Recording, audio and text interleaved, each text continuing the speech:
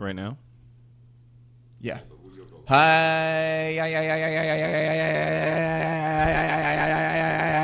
And everybody's tuned out already. Hey, it's Neil. I don't really have dates per se, guys, because I'm doing some other projects. I'm going to be in San Francisco, September 12th, 13th, 14th. So Where you in have a San lot of Francisco? time at the Punchline. You guys have a lot of time to plan. Boom. Hey, Save your money, bro. It's Moshe Kasher. I've got some dates coming up. And then August 15th through 17th in Bloomington, Indiana, I'll be at the Comedy Attic, one of my favorite clubs in this here country. And then I got a whole bunch of other stuff happening. So go to moshekasher.com for all of that information.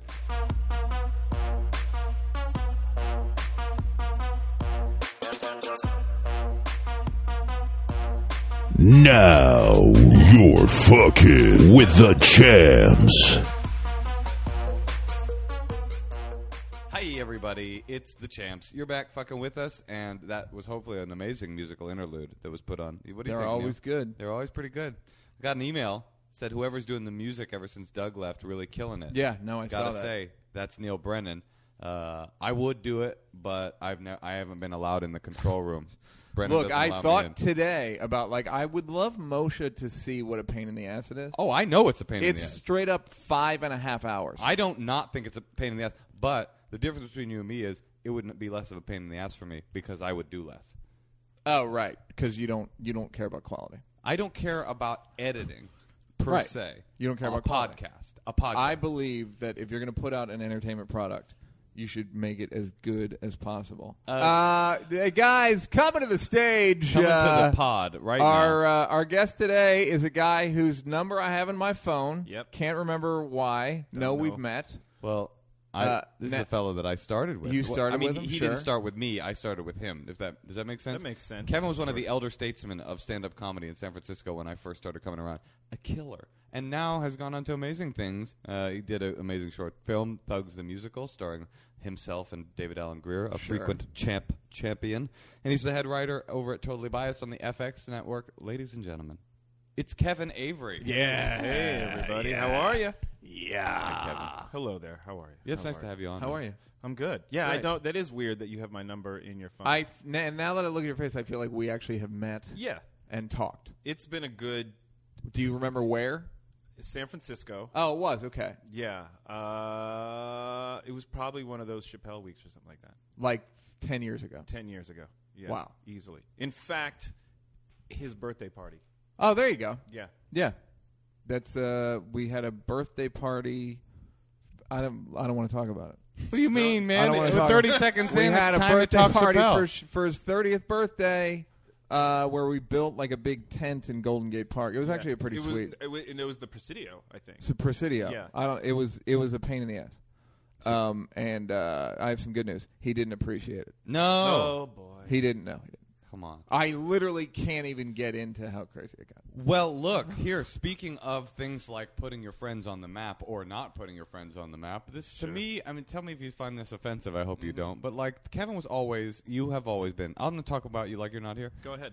Kevin, the fella sitting to my right. I'm going to back away slowly as if I'm not here. Yeah, it was always like the killer in San Francisco. Like the dude that, like, you put him on any stage, anytime, fucking explosion. I'm offended so far. Yeah, so far. So far. But he's a hack. He's a garbage Oh, comedian. God, No. there That's we the part go. that I don't mean offensively. Kevin, no, No. don't listen. Earmuffs. No, but also was a dude that we were always like, Kevin should be famous, whatever. And then Kamau got that show, and now he's the head writer of the show, and everybody's very excited. I just feel like it's about time. That You were a Thank writer on the show, I correct? was a writer on the show. I think I may have played a part in making you the head writer.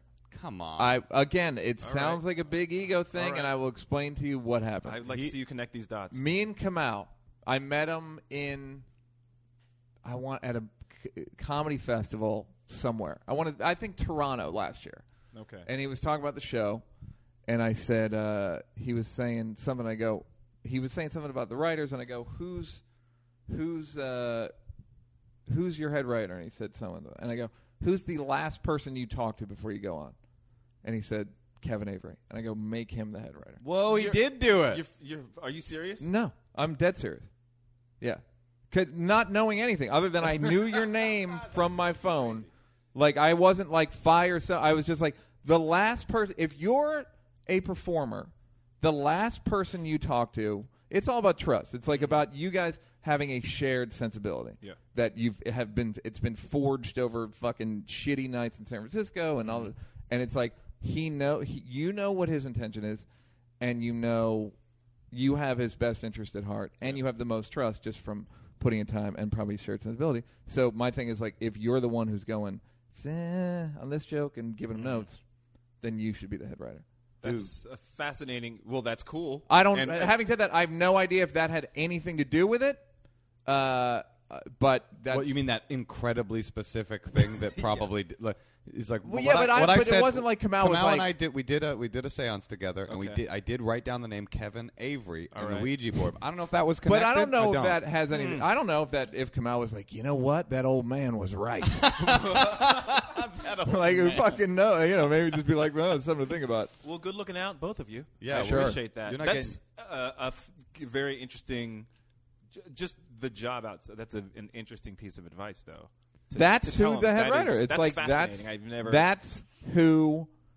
The person who is the last. It's like the guy. If you're a stunt guy, it's the guy who checks the restraints. You know what I mean? It's if you're the head writer for a talk show host, your job is you're like the stunt guy who has to make sure that your stunt guy's not going to die. Yeah. You're like the corraller. And I don't know if I'm alone in that, but yeah. But the other thing about you that's interesting is you were always you never seemed really pissed off. Were you?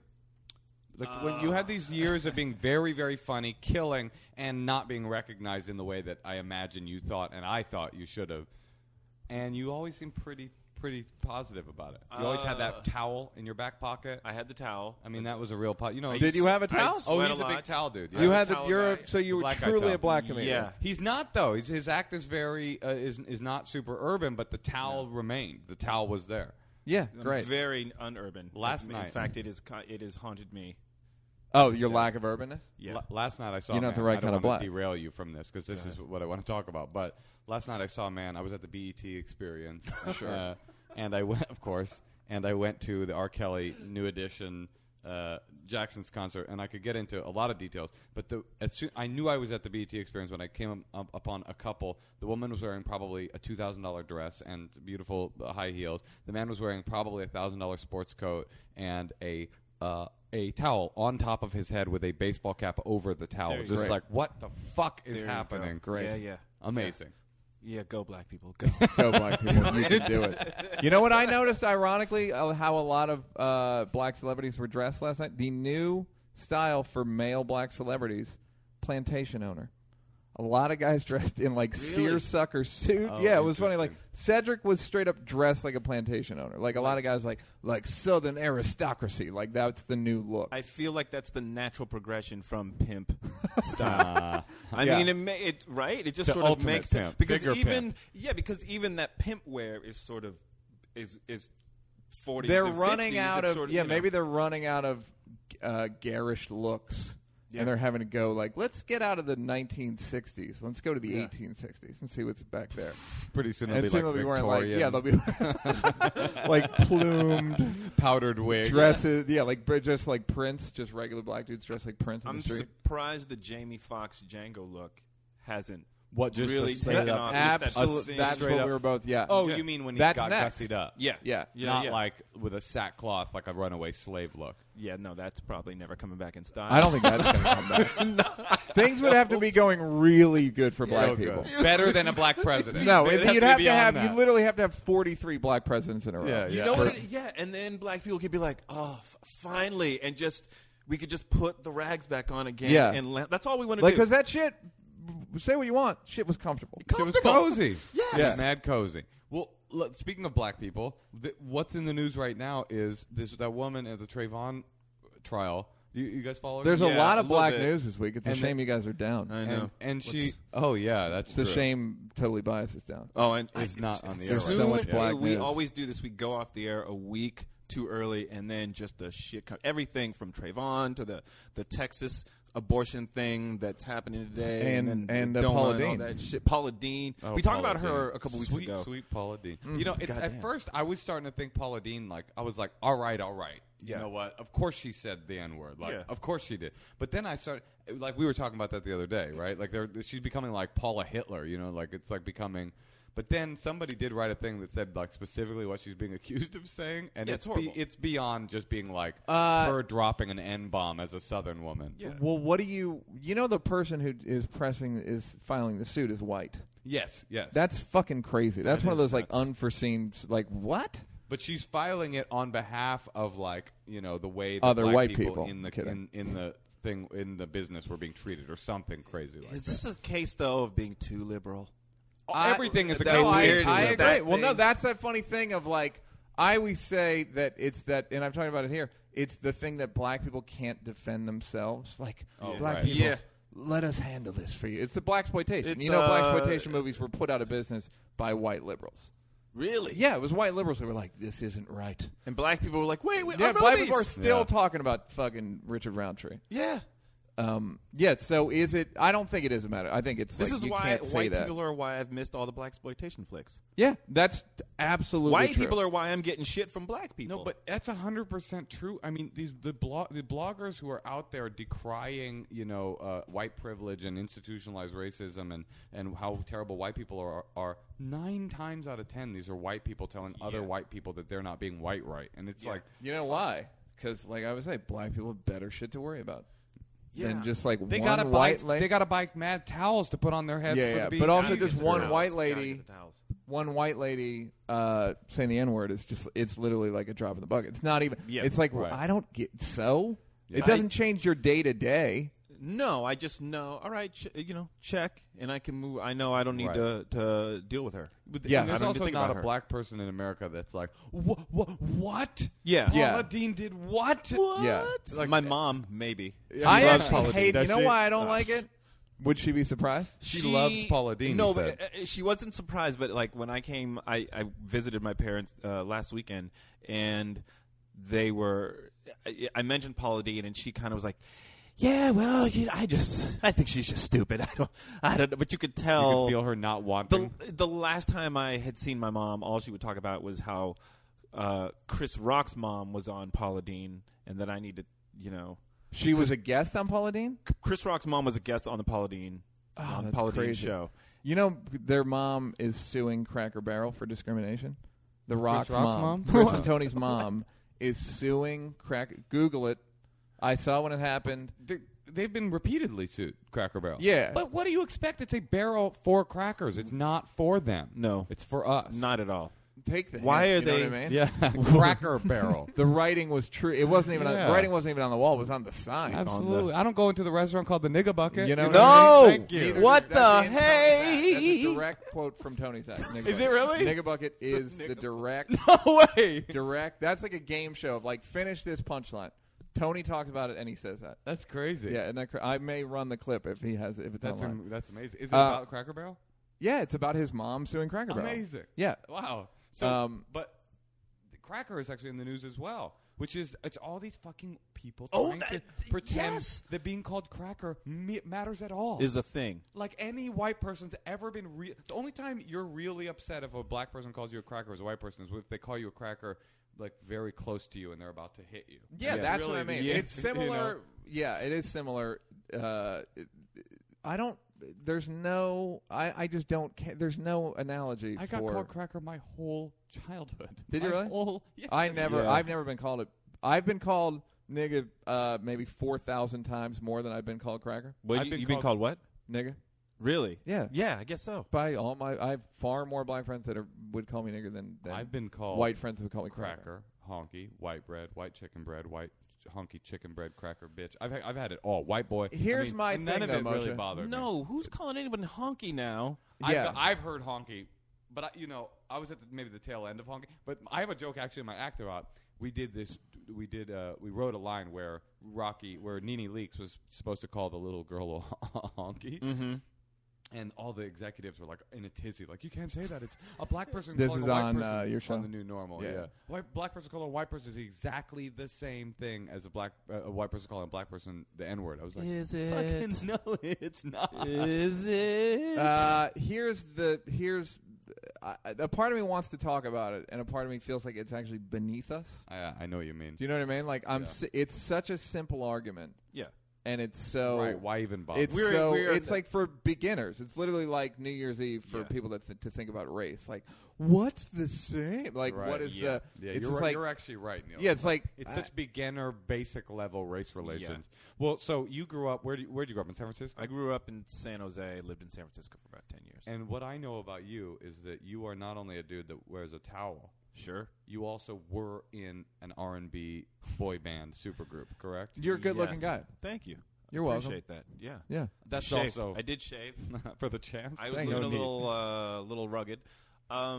Yeah, I was in a singing group like an R&B singing group that was sort of very New Edition-ish. Right. The story followed kind of the same track. Where there were 6 of us when we started, and we were very kind of like Blue Magic, very R&B kind of harmonizing. And then we Blue kind of Magic split is apart. a brand name. Go ahead. Blue Magic. That's a line from American Gangster. Go ahead.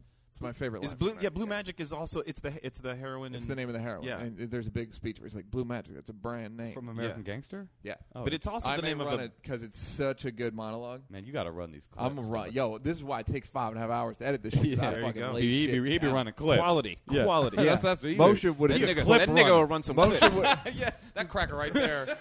Clip runner. He a clip Moshe runner. would have just gone live with this thing.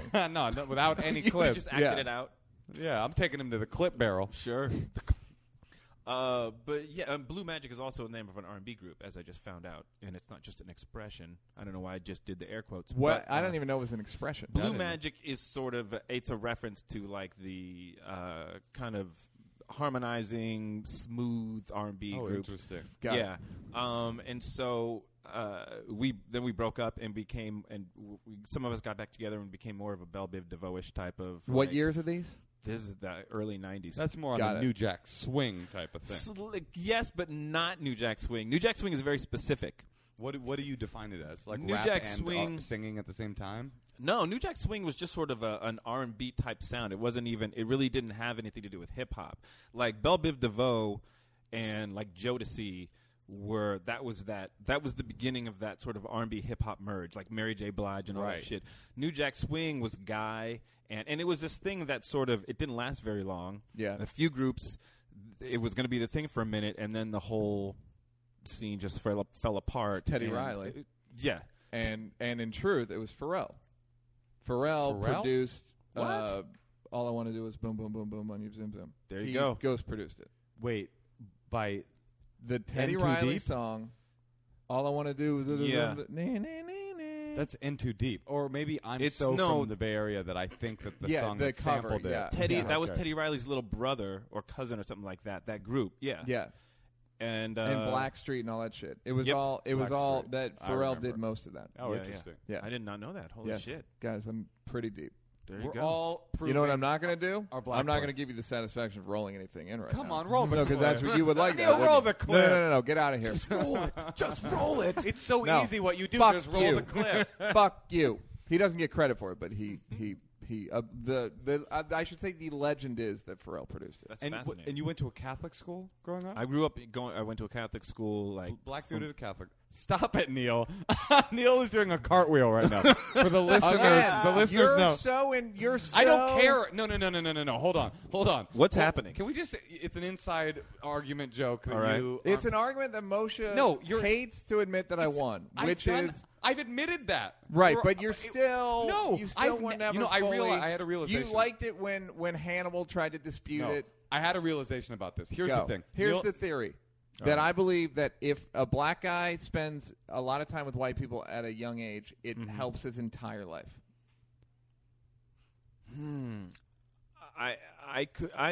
It definitely gives you perspective. Yes. I feel like I see a whole lot. Yes. I've been exposed to a lot more. Demystified. Here's Yeah. the thing I realized about this argument. I agreed with you pretty much the first time you said it, It was the way in which you were so thrilled to find every time when you said Catholic, every time someone gives the little white glimmer, Neil looks at me and goes, aha, again, we've won. No, because you've accused, you're very uneasy with it. I'm uneasy with the way you broach it. We've because talked he does about go, it, how uneasy you are is like, you don't want to hear a white person talk about what's good for black people. I'm not saying what's good for black people. I'm saying what I've noticed is most successful black guys, almost 100% of the successful black guys you're yelling I know. a lot today. That I've noticed. He's fired up. It goes to an auto level, so we all go in the same. Oh, really? Yeah. Sweet. The most of the successful black guys I know spent a lot of time with white people growing up. But it is a double-edged sword. Yeah, I won't say that it's hurt me, but it's definitely hindered me in some respects. How? Talk about that. Well, Tell as Moshe. you get to your, you know, I mean, you know, you've heard me talk about just in dealing with black people. There's this weird thing, and I think a lot of black people. Kamau kind of went through this thing too, and I've had other friends who have done that thing where they were set apart from black people at a young age, and then to try to reintegrate it makes it a little bit weird. Like I talk on stage about being in this all-white Catholic school, and then my parents kind of like, well, we need to make sure they're exposed to like black culture and black people, so they put us in this youth group, this thing called Jack and Jill. And that sounds like some black shit for real. It is. I will say the Jack and Jill youth group. Yeah. Definitely sounds. Most youth groups sound like some black shit. all youth groups are black. There aren't that many white Yeah. youth groups. There's some Jew. Sure, but just Jew straight groups? white. It's Youth groups. Youth groups. Yeah. So going into this group, that it was at a young age, we were all just kids, and it wasn't a thing.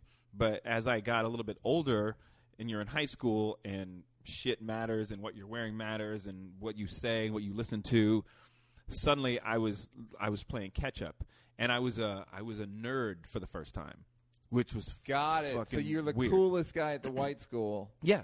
And then you're not even in the running. Yeah. When you go back to black people, that is fucking really interesting. On stage, I call it the Superman effect, where like in the I remember going to and I wasn't even fucking aware of what was happening. Like my first week at St. Francis High School, I didn't realize I was the black guy. I started playing football. The coaches were all looking at me like, sweet, we got another one. Like, they were excited. And they really believed that I was going to – one day I was walking off the field. They automatically got a Nike contract when you enlisted at the school, It's this correct? bad. Kevin didn't play football. No. Kevin's like, I've never played don't football. know. You're the You're- quarterback. You're fine. Come on. You're good. You're good. Yeah, Not the quarterback. Let's get realistic. You're the quarterback no, and the not assistant not coach. then. Not No, then. let's not be crazy. You were a running back. Running back, and you're a wide receiver. But yeah, I remember the coach. We were all walking off the field, and the coach he went, "Hey Avery, go long."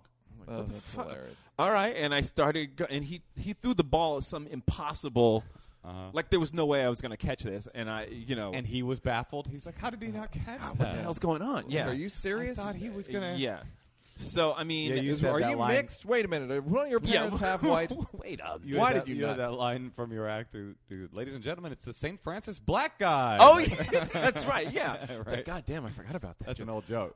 Jesus. But yeah, like there were kids that thought I was cool because I was the black guy, Right. And I didn't get it, and I was just really this shy, awkward dude. So I would kind of blow up. I remember this one dude, Paul Griffiths, this cat. We were running during gym class, and he runs up next to me, and he's like, "Man, that French teacher we have, she's kind of crazy, right?" Yeah, she is. And I don't say shit. I don't know what to say. I was like, and I just kept jogging, and that was it. And this dude went on to become one of the coolest, one of the most popular. He was a white guy or black guy? He was a white guy. Got it. And You Paul pretty much Griffiths is blew a your pretty chance. black name, though. I got it. Yeah, right. for sure. You blew your chance. I blew you it. could have been Yeah. cool. Oh, I had black You're street saying the cred. coolest guy in school came up to you and was like, "You're black. I'll connect you." And you were Yeah. just like, "Look, I don't know what to do." As a black guy, yeah, I you might get just to- look like this, Yeah. but I'm Mr. Magoo inside. Yeah. Boing, Yeah. boing, boing, boing, boing, boing. I didn't know you get black credits, Right. When you come in, and I just blew all that shit, and but I was still like, Picture it like all these white kids who you get there, they're like, and then they start like realizing that you're nerdy. They're like, he's normal. Get him. yeah, exactly. Yeah. Yeah, I mean, and I wasn't a nerd. I became the dude that could rap, and that was Became like the dude. You were born the dude. I was, yeah. Go ahead. Yeah, exactly. But then I would get around the black kids, and they were, it's like Superman going back to Krypton. They're like, Right. we can all We do can all that rap. bullshit, And we can really do it. Yeah, exactly, We're black. exactly. yeah. So it was this weird thing where I had that struggle. I remember going to at one point we formed this little break dance crew, my group in Jack and Jill. And every year they had this thing in the summer called Teen Conference, and different regions on the West Coast would get together of just Jack and Jill groups, and it was big fucking whatever conference. That's what it was. And Just breakdance. So the San Jose kids got into it with the Oakland kids, and I remember that. No, Moshe was there, right? And these Oakland motherfuckers are hard to get along with. Believe me. they are. They kind of are. Yeah. Because they're insecure about being from Oakland and arrogant about being from Oakland at the same time. I think you're talking about a very specific group of white kids from Oakland, Sure. of which I am the leader. You're the guy? I'm the guy of the insecure about being from Oakland, defensive, aggressive about it, white boys. I mean, that's my thing. All right, so you're the youth groups face off. We're at the thing, and it's San Jose and Oakland, and we're a bunch of dudes standing across the room from each other trying to battle and whatever. And every kid they got the gear on, they got the Pumas or the whatever, and I'm in slacks. I'm in like Dockers because I didn't know. My mom bought my fucking clothes. Had you never seen a break-in video? Or I something? knew, but I'm just out at fucking.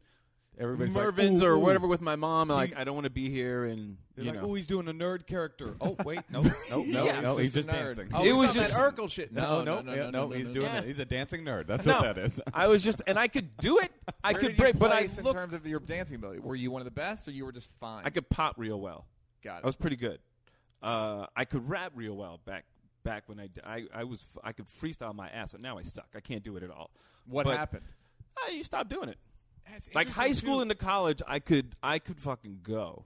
Because I've always thought about freestyle rap being the same mechanism in a brain as crowd work. Being real good at crowd work is about the same brain function as being real good at freestyling. Yeah, I would agree. But you don't do much crowd work at all.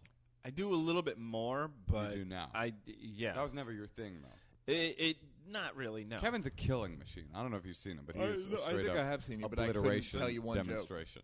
Not because I haven't. It's because I haven't seen you in so long. Sir, I couldn't tell you one joke right now. Yeah, Right. You forgot your own. No, name. my whole act. I don't know. No, I mean, I'm comfortable. I have fun doing crowd work now, and I do like to, but it wasn't ever anything I relied on. It wasn't like my thing when I was Here's a coming question. Let's say you grew up in a black neighborhood and got the same level of education that you got at St. Francis. Yeah. But it was all black people. Yeah. How do you think your life would have been different?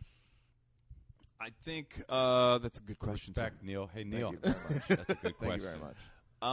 I think I probably would have been. I never would have been intimidated being around black people at a young age. Now that all went away. It's not even intimidated. I would have just been culturally. I would have been up on things. Do you think you would be a comedian?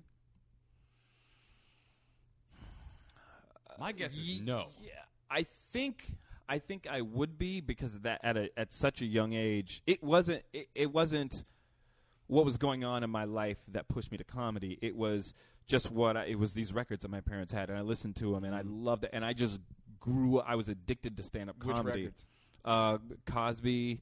Did I tell you I saw Bill Wilson? Cosby 3 weeks ago Oh, live? his TV taping? Crushing. Yeah, Of course. Crushing. amazing. For an hour and a half. Where was it? Crushing. In Cerritos. Like one of those weird-ass like places you hear about on the radio in L.A. Wow. And it was like a taping, and he did an hour and a half. Might have been an hour and 45. Did you find it funny? Yeah. Yeah. And I don't like him. Right. I don't like him. I don't even think he's Yeah. particularly funny, but he was fucking funny, and he was crushing. And apparently, the second show, he did a different hour 45. Oh my Jesus. God. Yeah, Get apparently, lost. they said he was going to. Whether he did or not, I don't know. Now, you actually ended up going to a black college, right? Yeah, I went to Tuskegee. So University. Did he really? How did that make you like? Why? I was a terrible student my entire You like to academic overcorrect, career. it seems Right. like. I'm going to fucking go to like... I'm gonna Yeah. learn to I'm break going to go to dance. all white people. I'm gonna go to And no, I'm going Tuskegee. to, what's the blackest shit? What's Yeah. the only university where horrible shit happened to black people? Yeah. I'm going there, Let's Mom. go there. Yeah. Syphilis and all. Let's make it. Let's see what'll happen. No, you went because of the syphilis, right? Yeah. You had syphilis first, and that brought you. To I heard Tuskegee. great things about syphilis and the research they were You doing. had an extraordinary case of syphilis, and they gave you a full ride. Like, where can I handle this or get more syphilis? No, so I was a terrible student, and my parents, it was not an option. I was going to college. My parents threatened me with either if I didn't go to college, I was going to go to the military, or my dad's from Alabama. He's from Lynette, Alabama, and he kept saying, or we're going to send you back to Alabama, not back, but to Alabama, and have you be a longshoreman. We're going to put you to work. I didn't know what the fuck a longshoreman was, but You I was didn't even know Alabama was on the water. yeah, it just sounded awful, the whole situation. So I was like, fuck it, I'll go to college. And It's funny that you didn't realize you were an adult and could have not taken those two options. 18, you think 18's an adult? No, I mean it's just funny. You don't have to do it, but Yeah, but you do. If your parents say you have to, you kind of do. Yeah, and I was raised in a very sort of you do what the parents say, and Are which both your parents black? yeah, and it kind of screwed me up my entire adult life because everything for me was that's adult shit. That's particularly like in this business, everyone who is doing something has started when they were like 19 or 20 or 21, and I was when I was that age, I was like, someday I'm going to do all these things, and I didn't. In my brain, I didn't realize I could just be doing all this shit now. That's why to go back, like New Edition blew my mind, and why I was so into them when I was a kid because I was like, these are little kids doing this shit that I would love to do. Like it was just When I hear about guys doing stand-up when they're 14, 15, 16, I'm like, how did you even... I had a brother that was a comedian, and it didn't even occur to me that I could do it. right. Same here. Like at 15, like great, good for you. I mean, it I- helps. It it's fucking is a funny. huge advantage. I feel like I started late, and it was 20. I think I was 21 or 22. Yeah. And I'm like, oh, I got a late start. Like it's a strange thing. Yeah, it just, I always felt like, well, I'm a kid, and when I'm an adult, I'll, and so whatever my parents said, I just kind of was a sucker and did it. And my dad went to Tuskegee, so I went down there, did the tour and the thing, and interviewed, and then he went there. So basically, that was the first college I got into, and I went, all right, don't have to worry about that shit anymore, and that's where I Now, went. did you? I have two questions about Tuskegee. Did you, when you got there, feel some sense of like, cool, I'm black enough? Like, I've really committed myself to the black experience. Mm-hmm. I felt like There are no white people there? there occasionally there's a vet. The most medicine annoying school. graduate students in the world, I would venture a guess.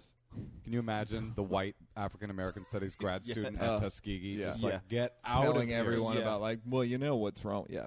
There was one white girl I remember in the regular undergrad program. I remember when she showed up, and everyone was like, "What the hell?" It was like, it was like What an the owl hell? What fell do from the, and just started walking around. I don't know why I went to an owl. An owl.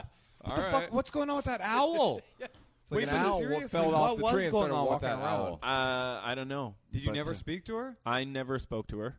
What the fuck is wrong with that woman?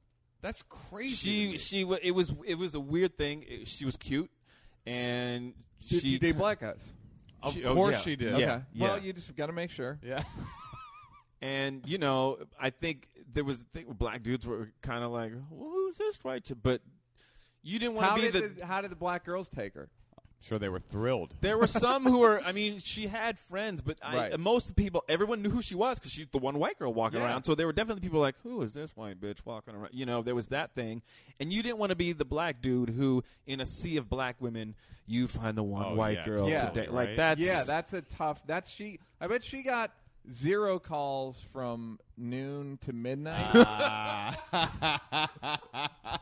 and from midnight to 3:45. Yeah, like Everyone just like a off the fucking hook. telethon. Yeah. But seriously, like, why would you do that to yourself? You want to be the person every single class you ever go into, everyone goes, "Brr," every time you walk in, like, you're the center of attention. Maybe that's what it was about. Maybe she wanted attention. Or maybe she liked the curriculum. maybe I don't know, or maybe she was just really into black guys. I can't. I'm genuinely curious. That's what it. We should have her on. Honestly, that's that's what my instinct tells me. She was one of those girls that loves black culture, and I'm you know what sure, I'm yeah, gonna that's do. what I think, and so. just I wonder how her fucking- dad was like, huh. Okay, well, honey, I want you to be we're happy. Sure. Okay, now. And I know you like that black dick, so you know what? Listen, Yeah, that must have been an interesting sell. Like, it's not, Dad. It's not about dicks. No. I like the school. No, there are other majors besides dick. What are the? Is it? It's like a full school. Like, what is it? Yeah, what, is it it's- specialized in anything? It's well, no, but they just had they're big. They're known for their engineering program and for their vet medicine program. Got it. Apparently, Is I that the went one that the to movie major- was about? With Mos Def and Alan Rickman? Or that was about Johns Hopkins? It's about the guy at Johns Hopkins. I guess. Yeah. All right. But you got to Tuskegee, and you do you feel? Oh. What's that experience? I- Dude that grew up in Catholic schools and felt Yeah. like not fitting in enough. What's that? Well, I felt comfortable right away. It wasn't a thing. It just wasn't an issue. You didn't think about it. We're just and I'm starting from scratch. And by the time I was 18 or whatever, 17, 18, I figured it out, and hip hop and everything, like that was my thing. That was my Right. shit. And so I just felt comfortable, with that. And you'd made your peace. yeah, and so and the other thing too is there were so many different types of black people, people from everywhere, and so I was the guy who was from California, was from San Jose, but I had a roommate from San Jose too, this dude named Craig, and Craig was a bona fide black surfer dude, but he talked just like this, dude. I swear to God, I'm not even exaggerating. I'm not doing. This is how he talked, man. He lasted a semester and couldn't handle it. And but people would come. I remember people would show up at our dorm room like, listen to the way he talked. Like hilarious. girls from Alabama. Just knock out. Yeah. Can you talk? I love That's the way he hilarious. talks. Will you And- read this? Yeah, exactly. So next to that dude, I was. You were super. You were Dolomite. I was from yeah. Harlem. Yeah. So. Here's a question. All right, Catholic school with all white people. Yeah. Secular school with all black people. But black people are, by and large, more religious than white people. Yeah. How do you feel, and you've got a stereotype, Mm-hmm. how does white morality compare to black morality? Pretty broad question, I understand. Yeah. How does it compare? What do you even mean I don't know. I'm exactly? not sure. I mean, like there's a lot of... You mean like unspoken social code? Is that what I you don't mean? know what I mean. or exactly. just religion. I just mean like I get. How would you think? I guess like white people are more obvious hypocrites. I feel like my Okay.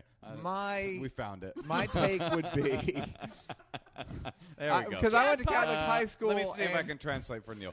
He hates his religious upbringing and thinks that the people in the Catholic Church are a bunch of hypocrites, liars, and rapists. okay. Yeah, And less so in a Black Baptist church or something I would like think. that. Although maybe just a different type. It is a different type. Yeah. Well, it's a different type of bullshit, I think. I mean, I grew up Catholic, and Did you hear the latest thing where there was a bunch of cardinals in the Vatican they had an apartment set up for 14-year-old male prostitutes? there you go. Yeah. There you go, But Catholic Church. have you heard about the new Pope?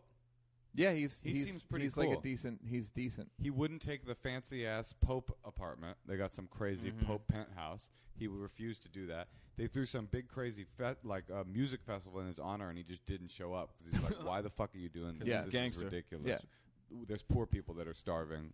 He seems kind of It seems cool. fairly reasonable. Yeah. Yeah, I mean, I feel like he's, the best of an. He's still an asshole. Yeah, I think exactly. He's still the a Pope. Yeah, he's he's still he's the still a Pope. Catholic Yeah. Pope. Yeah, he can't not be the Pope. Yeah, it's not like he doesn't believe. He's not Yeah. an atheist. He's a Right. fucking Catholic Pope. Well, a lot of atheists are big, Are the best. huge assholes. Yeah. I mean, Come on. I feel like I believe in God, but I don't. I don't subscribe to Catholicism at Right. all, and that's and growing up, it didn't seem like a thing that even Catholics gave a fuck about. Like I agree. When I went to church, What, the Pope? Just Just Catholicism. Glenn, It's I just don't know. like they just use it as like I went to church recently, and they're just reciting shit. Yeah. None of the shit they read makes any sense. no, I never. It I never never understood makes it. sense. And then they'll give a sermon. The sermon. These priests are generally horrible public speakers. And Right. they live in a world where they study a book of nonsense. Well, the thing is about Catholics, they were never the religion that honed the sermon. That's like all Protestant shit. Oh, I didn't all know they that. had to do for 1,000 years was Amina Damon, Amina. Oh, yeah, interesting. Right. Yeah. So the Protestants had to be like, I'm trying to get people to relate to what's happening here. So that's why they got all good at it. And you know, I guess, yes, since the late 50s. the first time. charismatic preacher is very rarely a Catholic. There's been Yeah. a couple exceptions, one of whom was a noted anti-Semite in the 1930s. But anyway, like Boom. there was straight up. Look, nobody's perfect. There was a straight up Yeah. in like We the all have our 1930s. quirks. There was this Catholic radio show. It was like the biggest thing on Father Coughlin? Father Hitler, I think. Father Something like- Coughlin. Is that what it is? Yeah. And that dude, like, Yeah, he was he great. unraveled because he supported Hitler, and before everybody was against him. Yeah. And then they were like, okay, you're off the air. But anyway. Yeah, like, look, this didn't work out. Look, if this Hitler thing plays, if he wins, you're on top. The worst of bad calls. Actually, there's a great 50-50 shot. Historically no, bad call. Hitler. Yeah. actually there's a great book called The Plot Against America. Do you ever read that?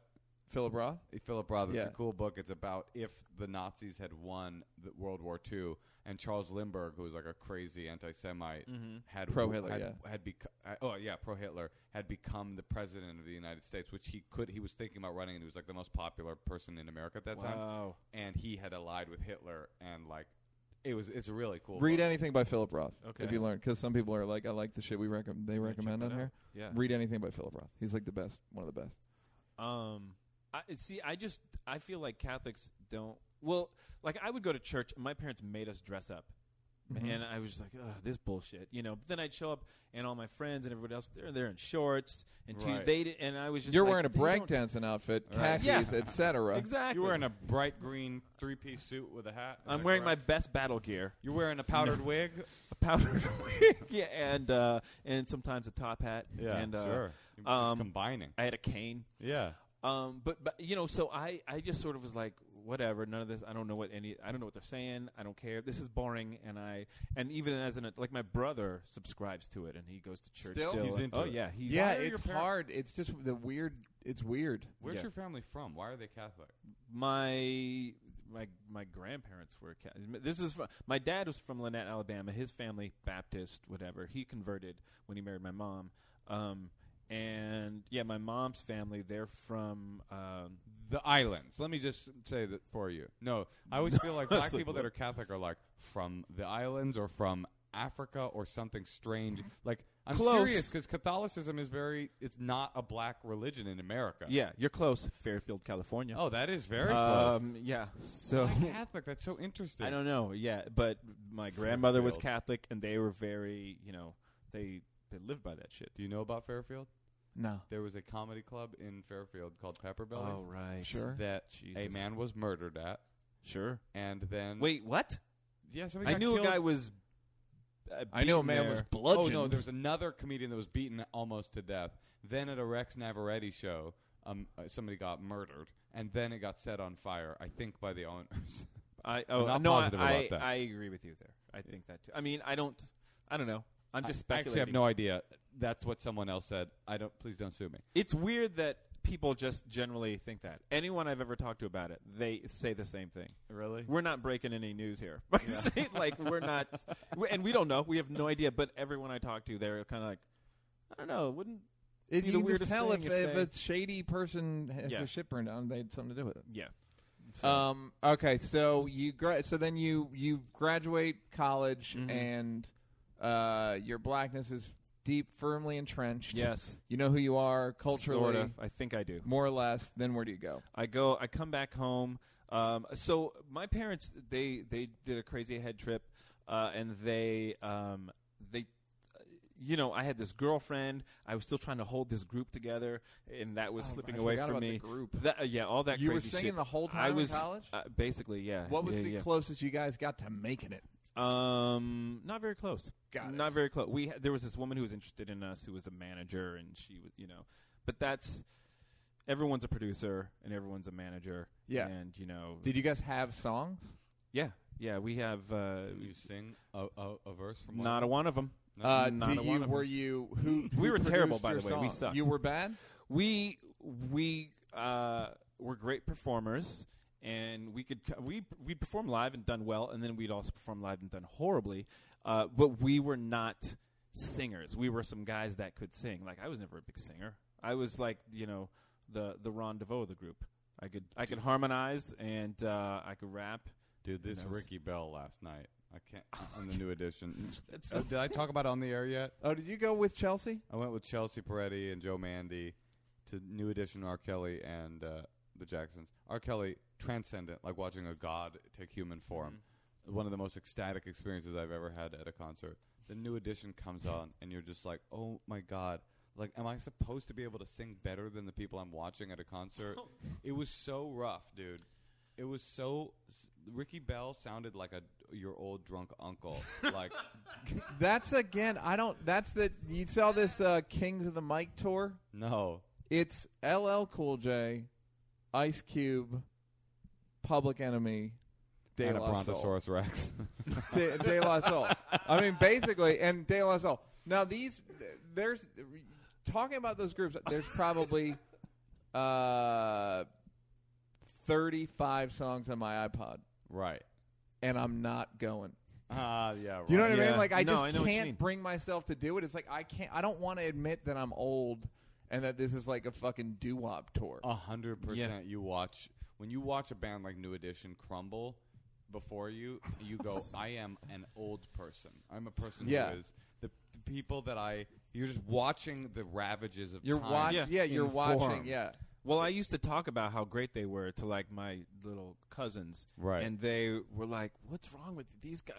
And they came up with I don't even know who, but and I'm like, "No, these guys, these motherfuckers could dance, and they could do." And then I watched them recently, and I was like, "Oh, I've really become my parents." Like, I realized the shit that they're doing, I'm like, it looks very basic and very simple. And I was like, oh, no. You know who was good? Johnny Gill still could sing.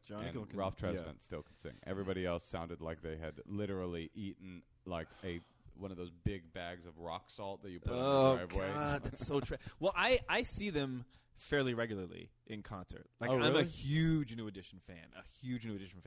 And I've seen them when it's kind of like, ooh, guys. And then I've seen them just... Oh, you've seen them recently? Yeah. I mean, they're usually great. And but I've also seen them with Bobby a couple times recently. And Bobby was in there? Yeah, he was there. And it is weird. So fucking drunk. He probably is. He's just so bloated, it's crazy. Yeah, the weirdest thing I've ever seen with them. So they were performing. He truly had last night on the BET Awards what's known in the Coke business as Bobby Brown jaw, with the Pusha T lyric where it's fucking like he's like like he wasn't moving his jaw. What were you saying? The craziest thing you've seen? Well, so he's with the group now. Regularly, it's 6 of them now. Right. They're all back. But before that, they were doing this sort of. It was like a 25-year anniversary tour, and they would bring him back for a little reunion. He'd come out in the middle, do a couple of songs, and then leave, and they would, and. So I saw him here in L.A., and I think this was even before I moved here, but he comes out, he does his songs, Mr. Telephone Man and something else, whatever, Popcorn Lover. And then they're like, Bobby Brown, everybody, yeah, woo, wasn't that a treat? And he's waving, and he starts to leave the stage, but he does that thing where he kind of slows down, like, yeah, bye, everybody, unless you want me to stay. Like, he's got that look, like he's kind of lingering, like, or should I hang out? I mean, y'all got time for one more? Yeah. The rest of the group is on with their business. They're into the next singing. They're into the next fucking song, Hilarious. and Bobby's like, oh, okay, whatever. So he steps off stage and he kind of lingers and waits, and I'm like, is Bobby Brown waiting for them to bring him back on like hoping they'll bring him back? He's still sort of on stage. He's still sort of on stage. Like, I can clearly see him. It's to the point where I'm now just watching Bobby Brown. And then he leaves, and I was like, okay, I guess that's over. Shows up at the other side of the stage. This has been going on now for like a good 20 minutes. He's now on the other side of the stage. Maybe they'll let me in over here. If I go all the way around, perhaps they'll notice me on the other side. So he's just waiting. I was like, he's appeared. He's really trying to do this. So they're singing. They're like doing a ballad now, and so the guys are just sitting on a stool, and Ralph's out there doing his thing, and Mike gets up, walks off stage, goes to talk to Bobby, and they're having He's a like, good Bobby, 3-minute conversation. Bobby, get And out here. you're watching them. I'm watching this now. I'm How no longer. How can you see it? Just the angle? It's just where I'm sitting. I was pretty far back, and you could just see everything. And they're kind of very expressive. The arms like, okay, well, I'll see what whatever. Yeah. And Mike walks back on stage. He sits down on a stool, kind of leans over to Ricky. They whisper something, and Ricky kind of doesn't. I don't know, man. So we go, all right, whatever, And Ricky walks to Johnny Gill, who replaced Bobby Brown, if you know the story, Sure. back in the day. And he kind of whispers something, and Johnny literally does like kind of the shrug and the whatever, man. I guess so. Like that's on and the mic. he doesn't say it on the mic. Okay. You could just you're see it seeing all. this kind of happening, play out, and it's been going on for 30 minutes. And But also, it's like Johnny Gill is definitely. What kind of venue was this? it was at what's the big venue out Staples here? Center? The Forum? I think it was the Staples Center. Yeah, hilarious. And so and then a few songs later, I'd seen them in concert before, and they would close on Poison or something like that. Right. They closed on My Prerogative. They brought Bobby.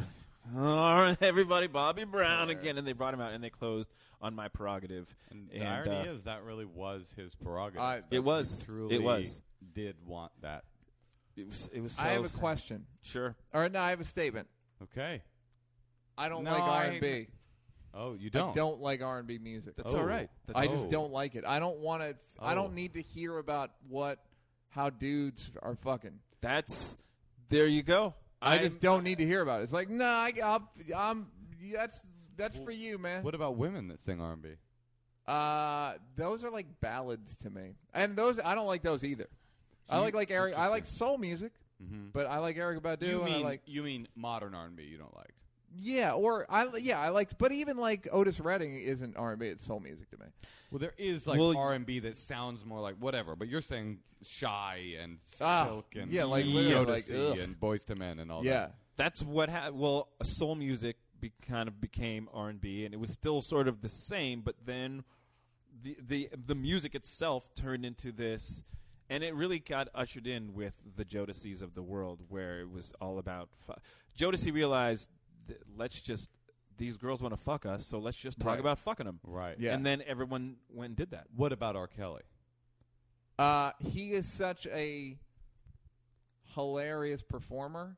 Right. That I find I'm transfixed. Right. That's the and thing. also knowing what I know, the little stories I've heard about him personally, I'm extra transfixed by him. That's the thing about R. Kelly is he's simultaneously like a virtuoso musician and an imbecile, an imbecile, Yeah. and an ignorant like the lyrics are like straight ignorant and like a weird performance artist. Like you can't tell. Yeah, I on totally what level agree. he's operating. Absolutely. He did a dramatic sort of reenactment of a medley of his songs at the BET Awards, and it was like 30 men in one aisle and 30 women in another aisle, and he's doing snippets from songs, and they're like sort of shouting it.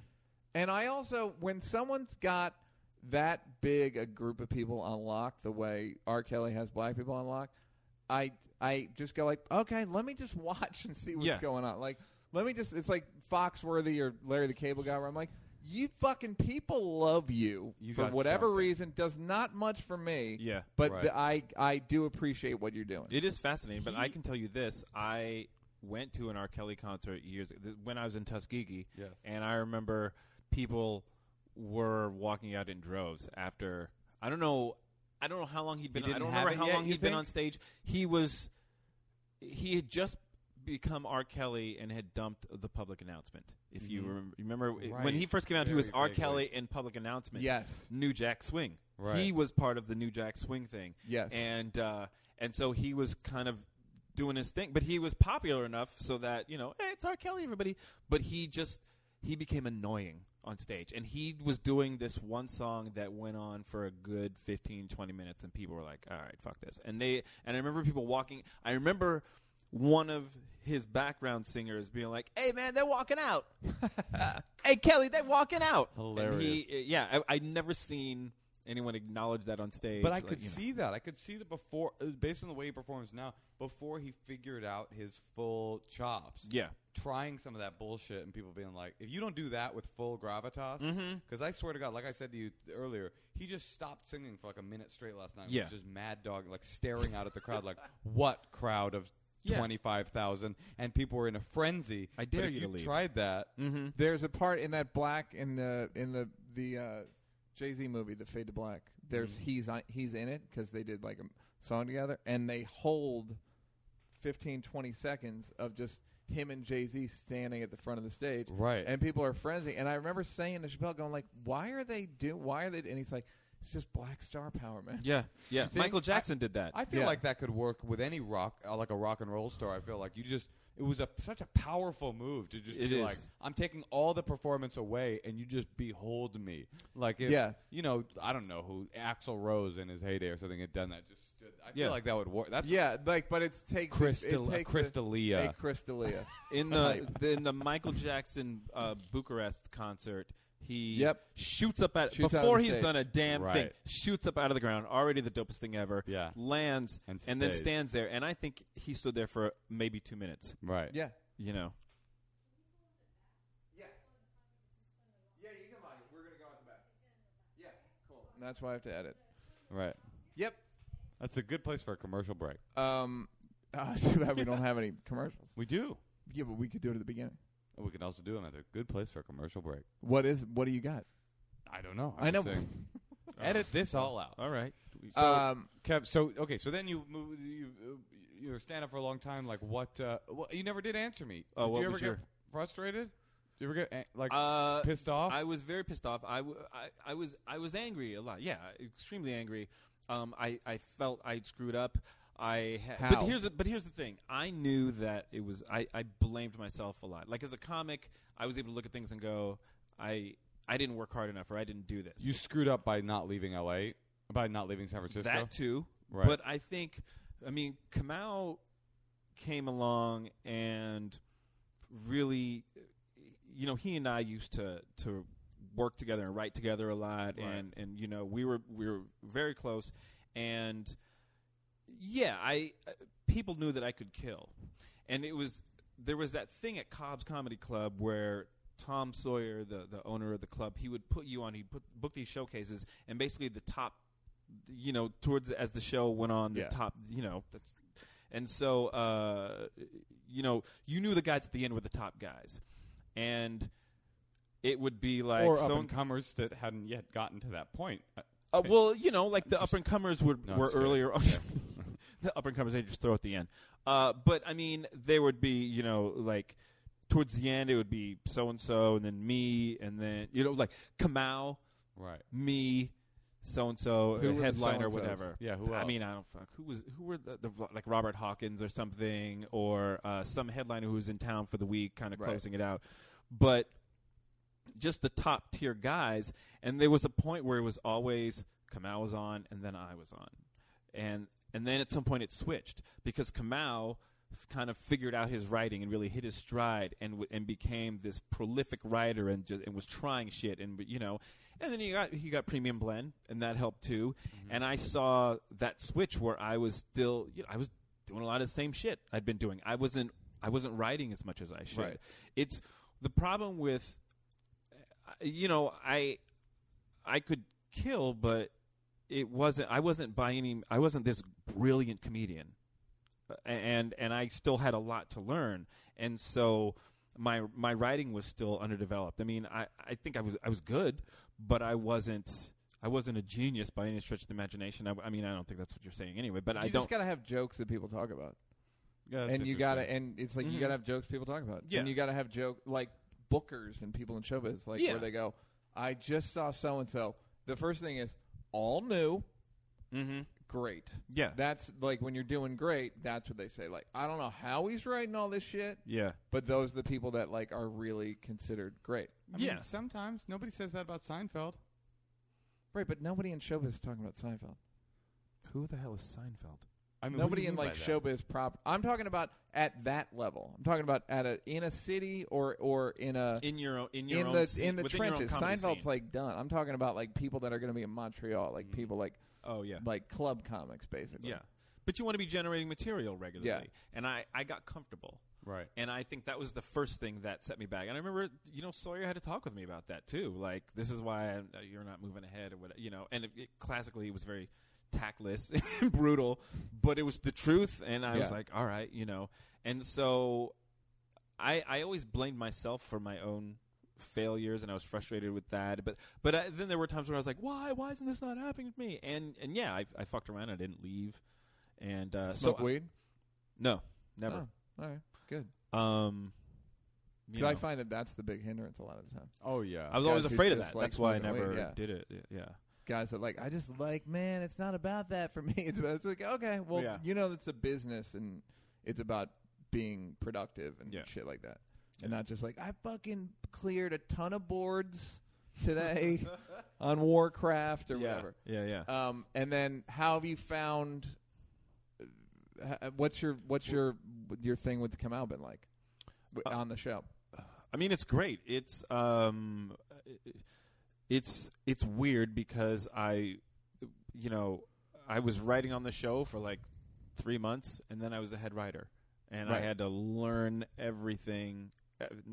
I'm still learning everything about working on a television show. Take us through this conversation. All right. So Kamau gets a show, and one thing to Kamau's credit.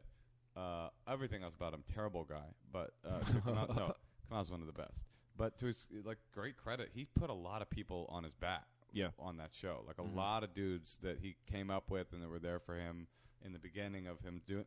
The writing staff is a lot of dudes that he's kind of. So I got a lot of respect for that because so many of these writing rooms is all of a sudden nobody you even know. Yeah, the network takes over and never works. Yeah, right. It just doesn't work. That's the thing. Is it just doesn't work. It's look at Seinfeld, look at Rock Show, look at Chappelle Show. It's just fucking get funny. Who do you think is funny? Have them come. And it's not just who do you think is funny. Tell me if you agree with me. It's not just who do you think is funny, although that's definitely it. It's also who do you feel funny with. Yes. Who do you when they book these panel shows? It's why I was talking to somebody about it the other day. Why don't they book it with people? Why would they book you with someone you don't know and me with someone I don't know? Than booking us together because we know each other. Right. It's going to be that's easy. Yeah. And a writer's they may not know that you know each other. I'm saying they should. In their booking practice. Eventually they go on Facebook and see who's friends with us. Yeah. I mean, so the conversation is what? The head writer. He calls me. It's What's it? You're a writer, which is just you go every day and you show up and do the thing. And what's the thing? Pitch?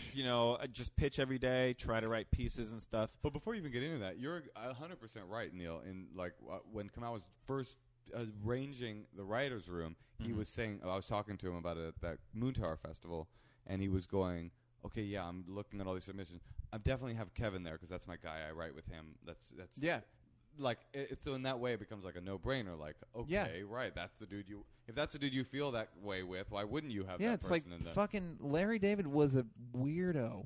Right. In New York. He was a fucking weirdo, and Jerry was just I want to write with this guy. And they were all right, I was basically a weirdo. You know what I mean? Even Lance and Ali on Chris's show hadn't really done any major shit. Yeah. You know? Yeah, I mean, that was the thing. This was my first television writing gig. So even to go back to your anger question, I had spent years doing this 9-to-5 office day job at tech companies. I was a technical writer. Oh, really? Yeah, no idea what I was doing.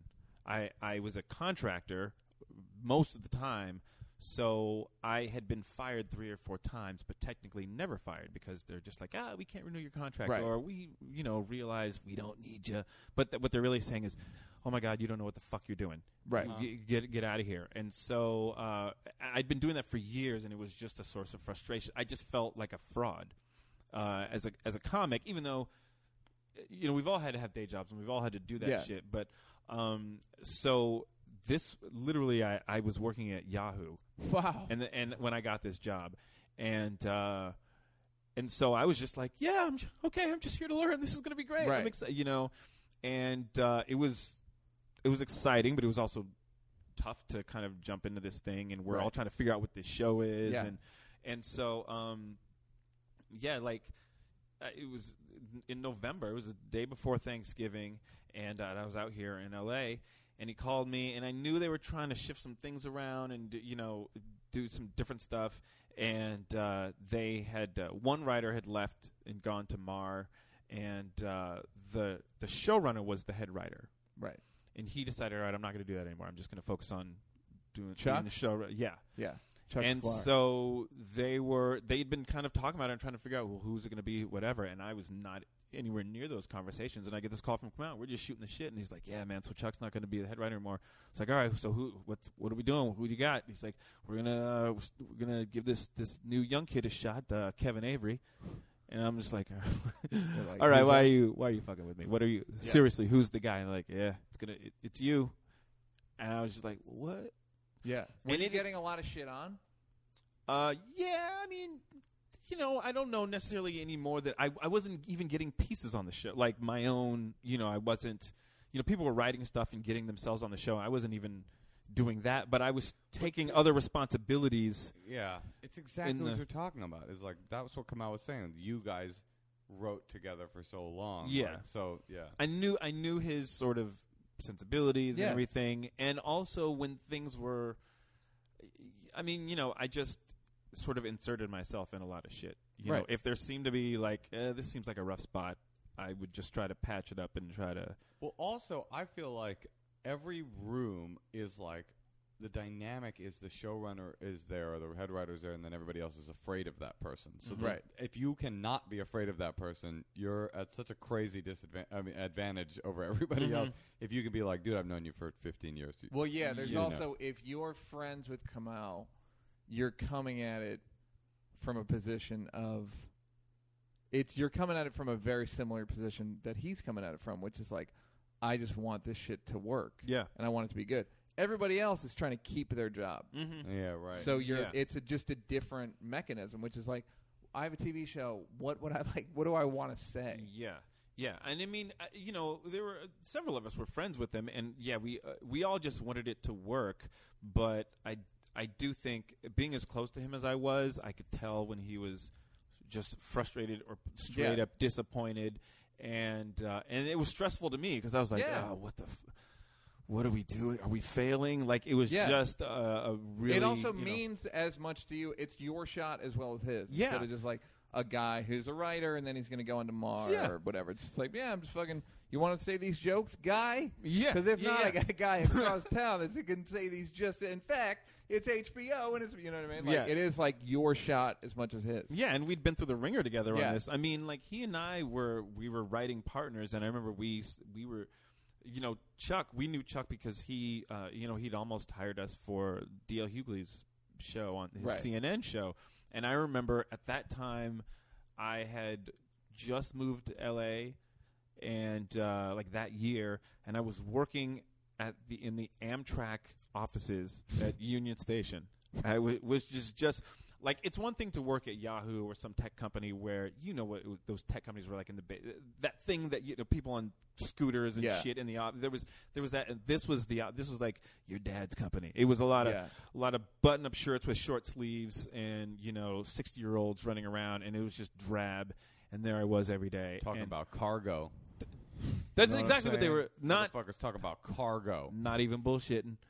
Straight up they were into their trains. And it was the worst thing. And I remember, okay, we're finally going to get it put on. This is going to be great. And he and I were just like, yes, we're going to do this. And then it didn't happen. Right. And we were just, so we had been through it together, several times, just trying to make it happen. So I feel like we're both really invested in this show. Yeah. Do you feel like you know what you're doing? Do you feel like a phony? I feel like a phony. You do? I totally feel like a phony. Do you feel like a phony? No. But I'll tell you why I don't feel like a phony. Because I know that the job, I can do the job. Mm-hmm. Meaning like, so I don't feel like, It's like if I'm directing something, I know the shots I have to get. I know. So it's not like, is this a shot list? Right. Like, you just know that you have to come up with fucking 11 good monologue jokes. But that's time. That's Yeah, but it's time, and it's also, I felt like a phony, but I also realized, like, the unconventional shit that you would do, just the shit that you do, like, because you don't know how else to do it, that ends up just being your style. That's the thing. Yeah, you do realize this is just what it's going to be. And the thing is, we literally used to call sketches on Chappelle's show longies and shorties. That's how technical. You know what I mean? Yeah, so it's like, I guess I'm a phony, but I'm not trying to pretend that it's fucking. Like, I would say to the crew, like, oh, I don't know what that means. When you go, like, I'd go, like, just go, like, and then pan up. And they go, it's tilt up. And I'd be like, I don't give a shit. But yeah, so you just, whatever. It's like, go up. Yeah. You figure it out. And the thing, what I do know is I know what I'm good at, and I know why I'm the head writer. And so if you're, like, we've all been there in stand-up where you're like, I don't know what the fuck I'm doing. And then you just get up there and you're doing it because you know, I can't show fear up here. I can't back down. I just got to handle this shit. And so, I go into work and I just do the thing. Yeah. But in the back of my head, I know I'm a guy that this is the first gig, everybody, and so, and there are times when I'm like, okay, I'm just trying to make sure nothing is slipping through the cracks. And sometimes something does. And then then it's just my job to figure it out or fix it or do whatever. But, in the quiet of my room, I do feel like you only have a room. I have a room. Oh no! They only give you a room. Sleep at the show. They give me a room under the stage. Right under the desk. When we finish taping, I climb down the ladder and I just. You say sorry. To everyone. You're the Phantom. Apologies. You're the Phantom of Totally Biased. I actually wear the little mask when I go to work every day. Sing for me. Do you and what has been the have you fucked up a lot? Have there been moments where you felt like, oh, okay, what's the biggest moment of like, I don't know what I'm doing, and what's the biggest moment of like, you know what, maybe I do know what I'm doing? Because I have this moment where I love this moment where you realize you earned your paycheck. You do something and you go, okay, cool, I deserve to be here, Yeah, I feel like it's little things always feel like the biggest fucking thing in the world. There are two moments I remember feeling like I really dropped the ball on this, and it was the tiniest thing. Oh, one was we were sitting around and we were going to do a read through of the pieces, and he was like, "Do we have the whatever it is piece?" And I was like, "Oh, we're doing." Oh, I didn't know. I'm sorry. And it was the easiest thing in the world to go, hey, tell the writer's assistant to go run the thing. But in my head, I'm sitting at the head of the table like, everyone's how could I fuck this up? Yeah, exactly. This kid doesn't know what he's doing. Exactly. He didn't have how could he not have that piece? And then once we were talking about having you on the show, and Moshe. He came into my office. Yeah, sorry, Moshe.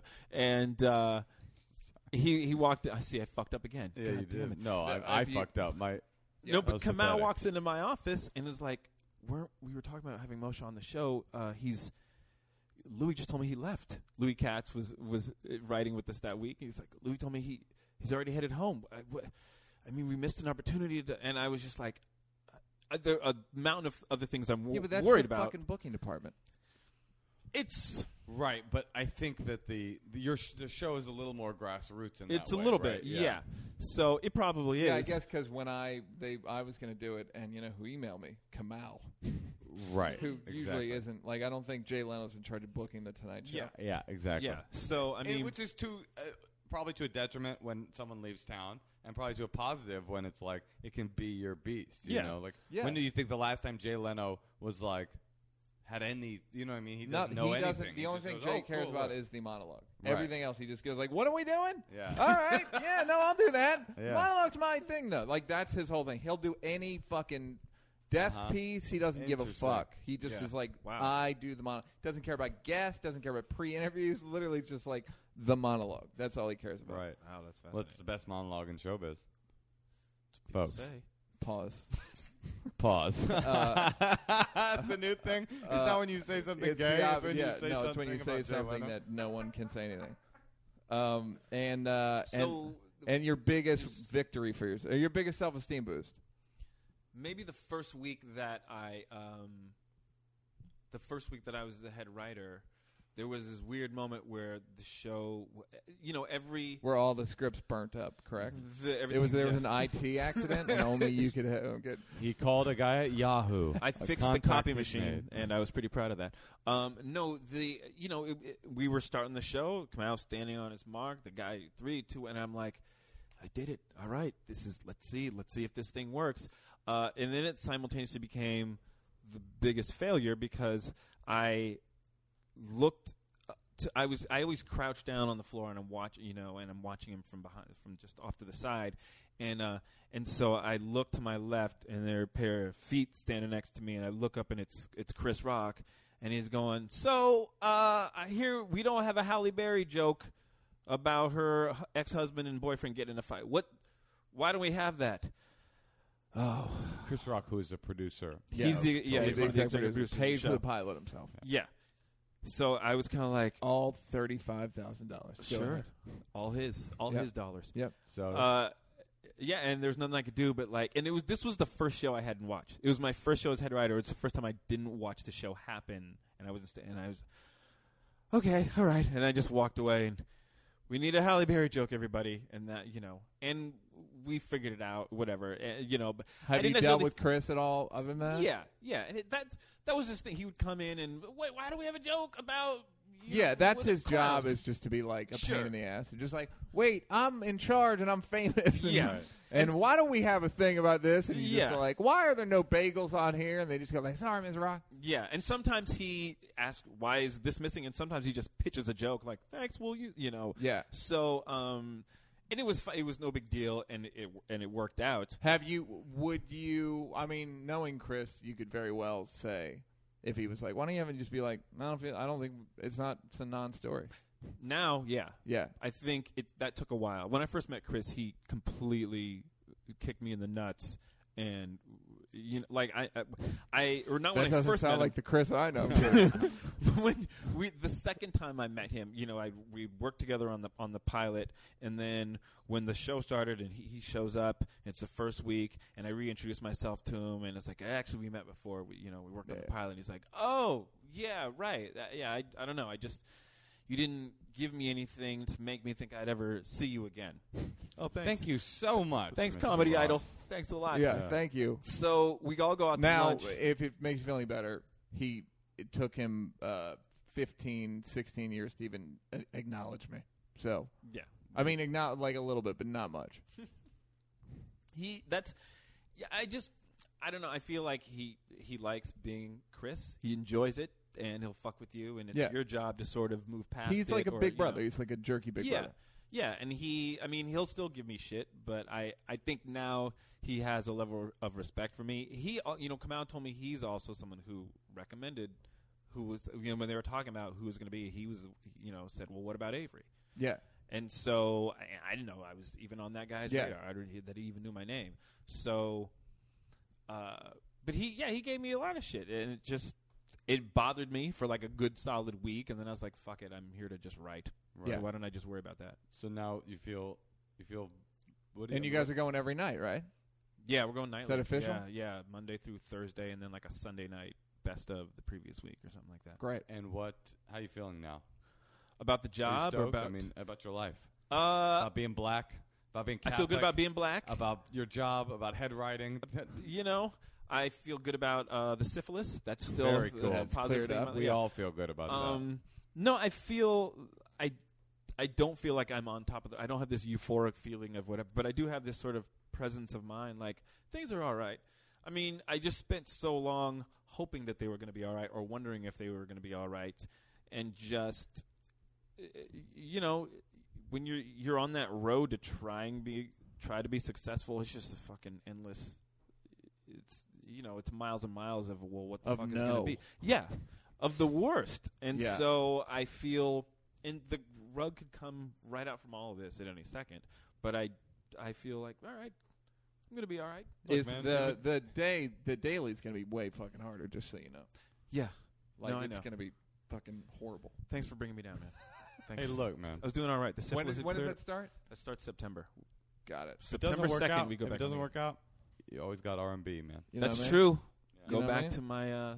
New Jack Swing. I got a demo Folks, that's been the Champs. Avery, thank you for coming on. Thank the you show. for having Appreciate me. you, Good man. Fun. Kevin Avery, Yeah. everybody. Kevin Avery. Watch go to Totally Biased. With Totally Kamau Bell. Biased. Totally Biased on FX with W. Kamau Bell. Kevin Avery, head writer. Go to KevinAvery.com. I think for the uninitiated, what are the best bits that they should watch? I think if you know nothing about the show, maybe watch We'll put a clip Norton and Lindy West. Oh, yeah, that's a good bit. interesting. Yeah, and then maybe if you know nothing about it. or Sikhs versus Sheiks. Look that Yeah, up. that's funny. That's a fun bit. And put maybe roll a clip of Kevin stand up. Maybe roll Yeah, a clip. well, there yeah, you clip. go. If you're in there, or if the you're trailer clips. for Thugs the Musical, Listen, which there's is a lot of going to be options. released. There, Guys, yeah. all right. thank you very much. We love y'all. Thank you.